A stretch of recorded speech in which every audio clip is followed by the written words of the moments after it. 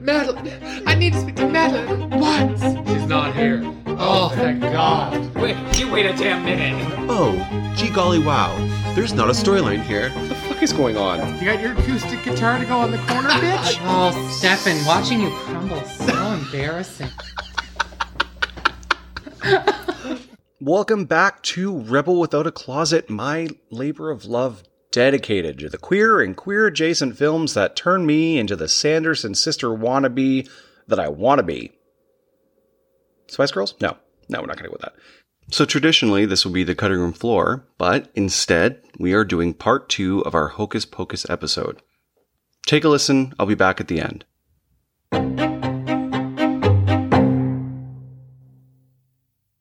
Oh my goodness. Okay, well, kids suck. Stay young forever.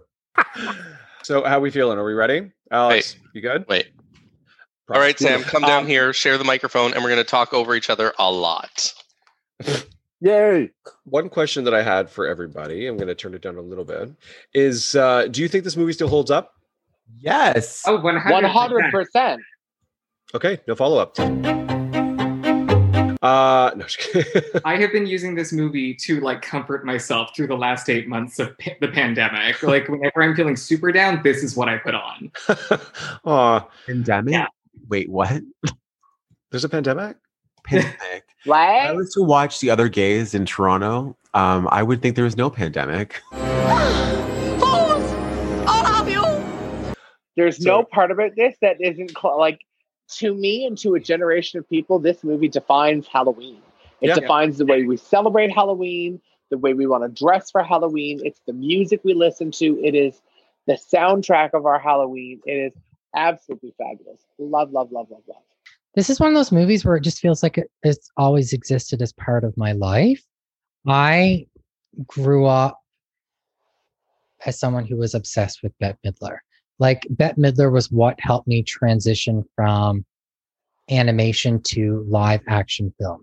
The first live action film that I saw and fell in love with was Big Business starring Bette Midler, following which I couldn't get enough of her. So this is like me with even seeing it for the first time was like being like, oh, this is a member of my family because this is someone who I've loved for my entire existence. This movie to me is just it's one of those classics that you don't really get tired of. I'm not obsessed with it the same way that Peach is, where I need to watch it every 6 months. But for example, if I was at home and I still had TBS cable television, I could see myself easily watching this more than once in the run of a day. 100%. It's a classic. It gives me all the feel-good feels that I want from Halloween.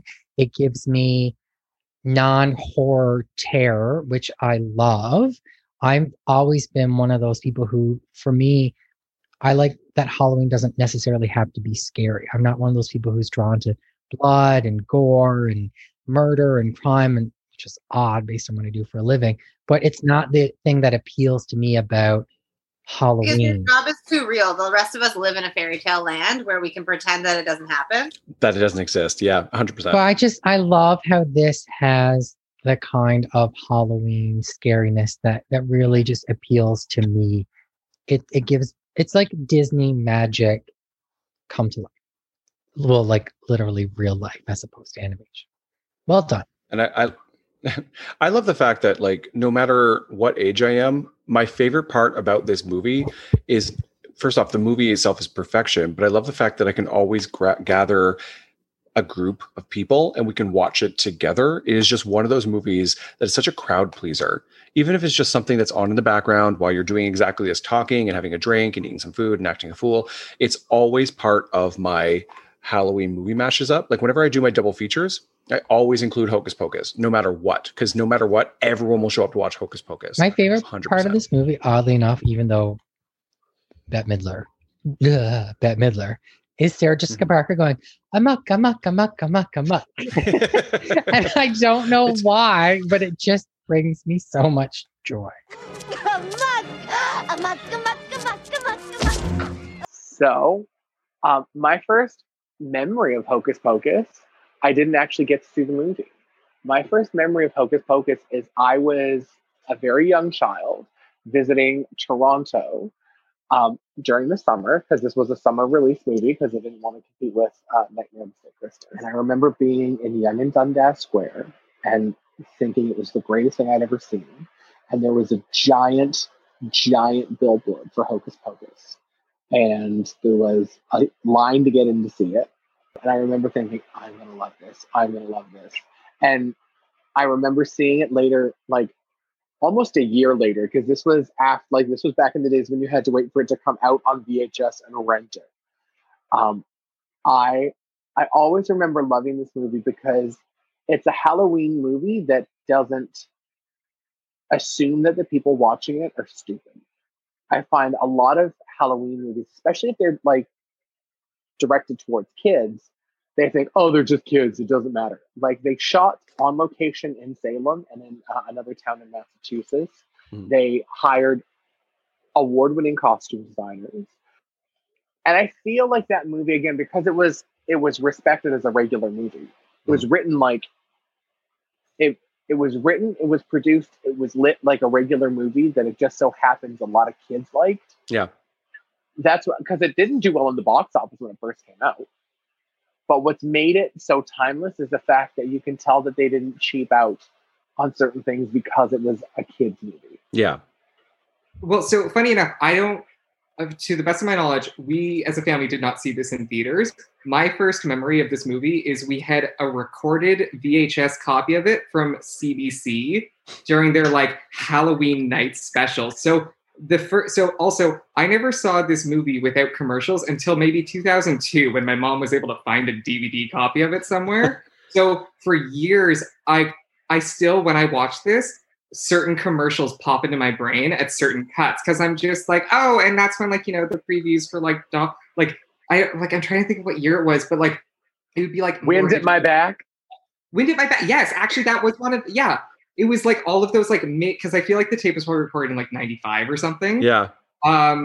So and it was just, I don't know, there was something about it. I'm sure it was a mix of the music and the colors. And also like it's just, I think there's something about Halloween movies that just, you like, as a kid, you just get them. It's the same thing as Nightmare Before Christmas. There's just something about the aesthetics of it that like you're just drawn to. It's the fantasy, it's the make-believe. It's also the association with Halloween is like, you know, that one day of the year where you get to do everything you're not supposed to do. You get candy, you can eat it constantly, you stay up late, you go out after dark, you dress up, like all of the good stuff. Yeah, absolutely. So I think it was all of that. Magic is real on Halloween. That's it. It's the fucking thing. Growing up, like, again, I totally agree with this is just part of my childhood. Like, I don't remember a time without it. And granted, there was a time without it, but if this movie came out in 93, I would have been 5. So I probably didn't see it right when it came out because my parents would have thought it was a little old for me. But earliest type movie memories beyond like the cartoon Disney is this has got to be one of them for sure. Like this and Labyrinth and the Goonies and like Princess Bride, like those are staples of my childhood. I almost wasn't allowed to see this movie because my parents took me to the Witches first, like the 1990s Witches with Angelica Houston, and I was 5 at the time. So we went to the Fox Theater, which is on Queen Street East, really great theater. My parents walked there with me, and they sat me down, and they were like, okay, we're going to watch this movie because it was a Disney movie, The Witches. They were horrified. They were like, oh my God, we are horrible parents. This is terrible. Like, is he traumatized? I'm sitting there like 5 years old, mesmerized, just like did not make living your best life. My best life. So when this movie was advertised, I begged and I begged and I begged. And I remember watching it being like, I love this. Like, this is exactly the kind of movie that I love. And I was a very shy kid, so I didn't do a lot of talking to begin with. So I used to read a lot. So like this kind of fantasy world where this guy who is out of place like comes into a small town and kind of becomes the hero of this movie and is up against all these supernatural characters. Like that was something that really spoke to me because I was like, well, maybe one day I'll have my shot. Maybe one day like I will also be able to step out of myself and become the lead character in whatever movie it happens to be. But 100%, this movie is iconic. It's funny. It's well written. It's got all of the tropes of a classic fantasy story, but it still holds so true today as it did then, in the sense that it is just a fun, classic, good versus evil, but funny, lighthearted movie.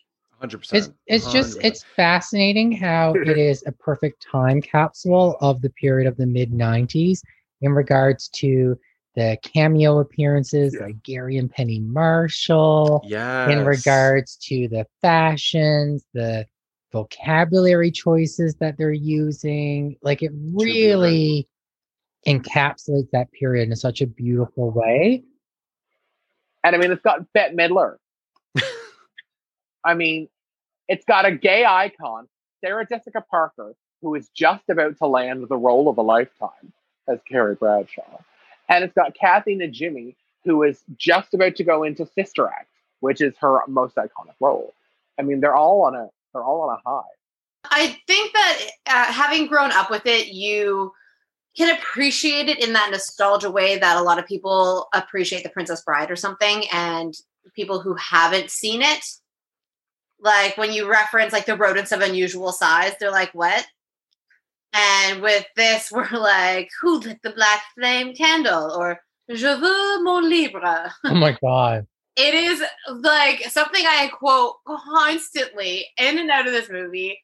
And just people who get it, just get it. And people who maybe didn't get that nostalgic sheen on it don't appreciate it as much. But I think, I mean, present company included with Sam and Alex, they didn't grow up with it necessarily, but they can 100% appreciate everything that it is, everything that it brings. And we all have those. I think that both Carlotta and Chad have spoken in the past about like a lot of the movies that we've watched together and reviewed together being very influential to their development. And this is one of those movies for me. Like, yes, I'm not a witch. Yes, I don't suck the lives out of children on my spare time, but it's still like allegedly. But at the end of the day, like it was great. And I remember like I watch it every year, and it was interesting. One of my exes had never seen it, and it's a reason to leave them right there. 28, yeah, no, right. But I was like, it's interesting because this is one of those movies that like actually holds a good part of my childhood. The thing is, having not grown up with the movie, I feel like had I grown up with it, I would have really related to the protagonists, the kids. And I would have probably been very invested in their story. But watching it as an adult, I just fell in love with the witches. And all three of them are having so much fun with their roles. The entire movie is just this delightful gem of getting to see these wonderful actresses having the time of their lives. And there's something that is so fun and special about getting to watch that. It's Bette Midler wearing fabulous costumes.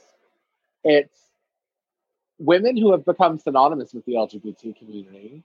Yeah, I think my perspective is different being an adult walking into it and not having any context of what I was walking into. But yeah, it was just a real fun time with the three of them.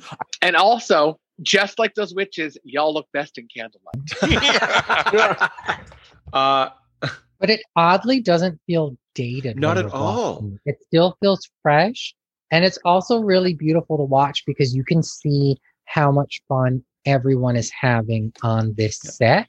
Even when they're doing like serious things or playing with things that are supposed to be scary, you can really tell how much fun they're having. Yes. And they so fully embody their characters just flawlessly. Fully. And I'll say that the one thing that ages this movie, if anything, is the two bullies, only because they are literal stereotypes of what a bully character looked like in 1993, whereas the Sanderson sisters are meant to represent 300 years in the past, and Allison and Max, they are very much just your generic teens. They don't have anything that really stands out except for maybe a tie-dye shirt. She has a very muted outfit. He has a very muted outfit. You have a little girl in a costume. So those three people can pretty much be put in at any time and fit in.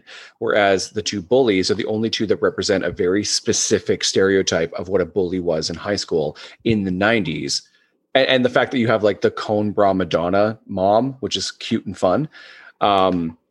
But this is 100%. This is a timeless film that works at any point. And I think that's why any adult can show their child this at any point, at any age, that we can watch it in a group in our mid-30s, early to mid-30s, and just enjoy the nostalgia of it. One thing that hits a little bit differently now watching it is just seeing the environment of all the trick-or-treaters running around outside, like literally running into different houses. Yeah. I mean, you've got that one house that they end up going to where they just go into a party. They're just walking into a party that's already happening and nobody cares. Yeah. Well, whatever, come off the street, party. I mean, number one, mice. Excuse me. Number two, now it's very different letting people in your house, but that's quite recent. But that's not an accurate representation of what 1993 looks like. You got to remember that's the Disney version of what real life happy open homes, parties on the street, people coming in, community center party.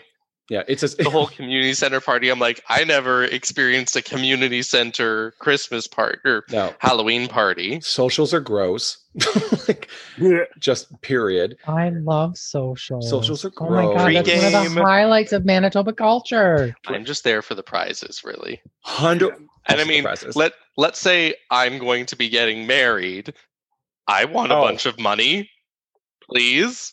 So for those of you who have not had the quotation mark in the air pleasure, quotation mark in the air of experiencing a social. In the prairies. A social is a party that is thrown in a community in Manitoba for the purpose specifically of raising funds to pay for your wedding. So it's like having like a stag and doe or a bachelorette party where you invite not just your friends, but anyone in the town. You charge them money to come to this party, and then you give out prizes. Mm-hmm. And the prizes are always perfume, but secretly the perfume is always alcohol. And one KitchenAid stand mixer every time. Does that summarize what a social is? 100% what a social is. It is. Yeah. It's a large hall space with fake flowers, Christmas lights, a lot of long cheap beer, tables, and there's a DJ playing CDs. Of your best tracks from the 70s, 80s, and some 90s. When you put it on paper, it just sounds like garbage. Yeah. It's just like, why would you do this to your friends and family? It sounds like Stefan's house on a Saturday night pre-COVID. Way too many people. He's charging entry fee. You leave with prizes? I mean, I guess what your definition of prizes can be different.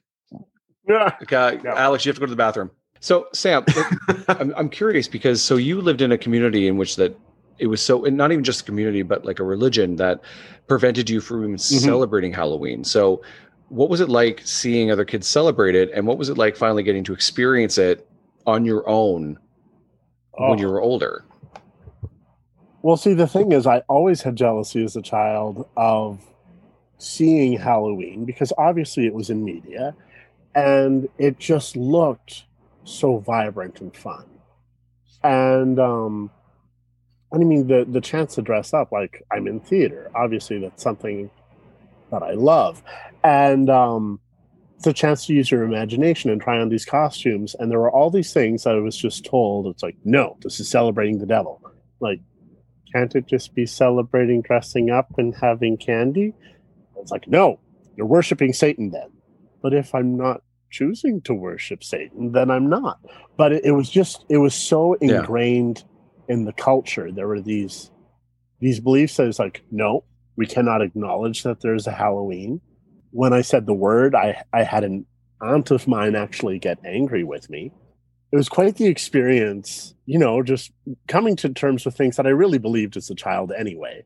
Can I just ask, Sam, what was the religious belief in the community? Was it like Amish, Mormon? Right. Oh, where I'm from. Mostly Mennonite. Did you have a bonnet? I need to know. No. Like have a white brim hat. The only people in our community who were stylistically like old timey were Haldemones and Hutterites, and the Mennonites all look modern. They just have, beliefs like alcohol is liquid sin and dancing is evil and stuff like that. I think it's funny because it's something so simple as just a kid dressing up and going outside to collect candy. It really has nothing to do with anything. A child doesn't understand. A child sees, I want to dress up like a vampire. I want to dress up like a clown. I want to dress up like as a ninja. And I want to go grab candy because that's a treat like all the other kids do. Also, this was in Manitoba. You're lucky if you could wear your costume without fucking dying. I remember I had the mask. I literally had the full zoot suit, the yellow zoot suit, and a rubber mask. And I literally wore it like under my fucking winter coat. And the condensation from my hot breath in the cold air filled the mask with like water that would immediately freeze. I should be dead. The way, but I'm like, I need to go trick-or-treating. I think I got like through like 2 blocks before I was like, well, this is hypothermia. I honestly don't remember what my first costume was. I know that there were a lot of shitty ones, and I think that I was forced to go as a clown maybe 3 or 4 years in a row because my mom could just paint my face. But I remember my mom had found this mask with hair on it that looked like a troll doll. Ooh. And she made me like a bodysuit to go over my snowsuit with like a fat little belly and a belly button. And it was like the cutest, greatest thing ever. Oh, yeah, and my cat pissed in the mask. Fucking love that so much. It's classic. I was like, this is amazing. I'll wear this all the time. And I wake up the day after Halloween and I was like, what is that rancid burning smell? Oh, right in the mask. It's the smell of crushed hopes and dreams. Thanks so much. Right in the mask. Amazing. But it also speaks to all of the things we as little queerlings, Halloween was magic. Halloween, we could be more honest with ourselves and more honest with who we are in the world. We could hide behind the fact that, oh, it's just Halloween. It's just make-believe. And what we could really be was telling the truth. For a lot of LGBT people, this movie represents a time we felt we could be honest about ourselves, tell the truth about who we are. This movie represents magic being real. And let me tell you, some little queerlings in the middle of nowhere need a little magic. And they need to know that the evil witches can be beaten, because sometimes those evil witches are a lot closer than you want to think. This movie to me is just as important as far as the LGBT community goes as something like The Wizard of Oz. For some people, that home, that no place like home, that place is home on Halloween. God, how the fuck can I top that? That was beautiful. I can't tell you how many men have told me that.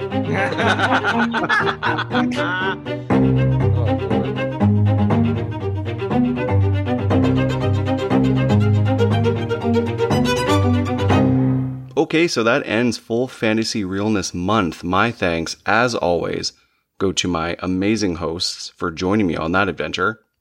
If you love this episode, fantastic. And if not, go watch Hocus Pocus. I know it's November now, but go watch it. It'll make you feel better. You can find me, SJMARONI, that's SJ Maroney, on Instagram. And for more content and information on Rebel Without a Closet, it's RWACPOD, also on Instagram. Now, we'll be taking a break this week because we worked really hard in October, but this additional Hocus Pocus is probably good. Use this to fill your time. Go back and rewatch episodes. We'll be back next week with a brand new episode. So I'll talk to you then.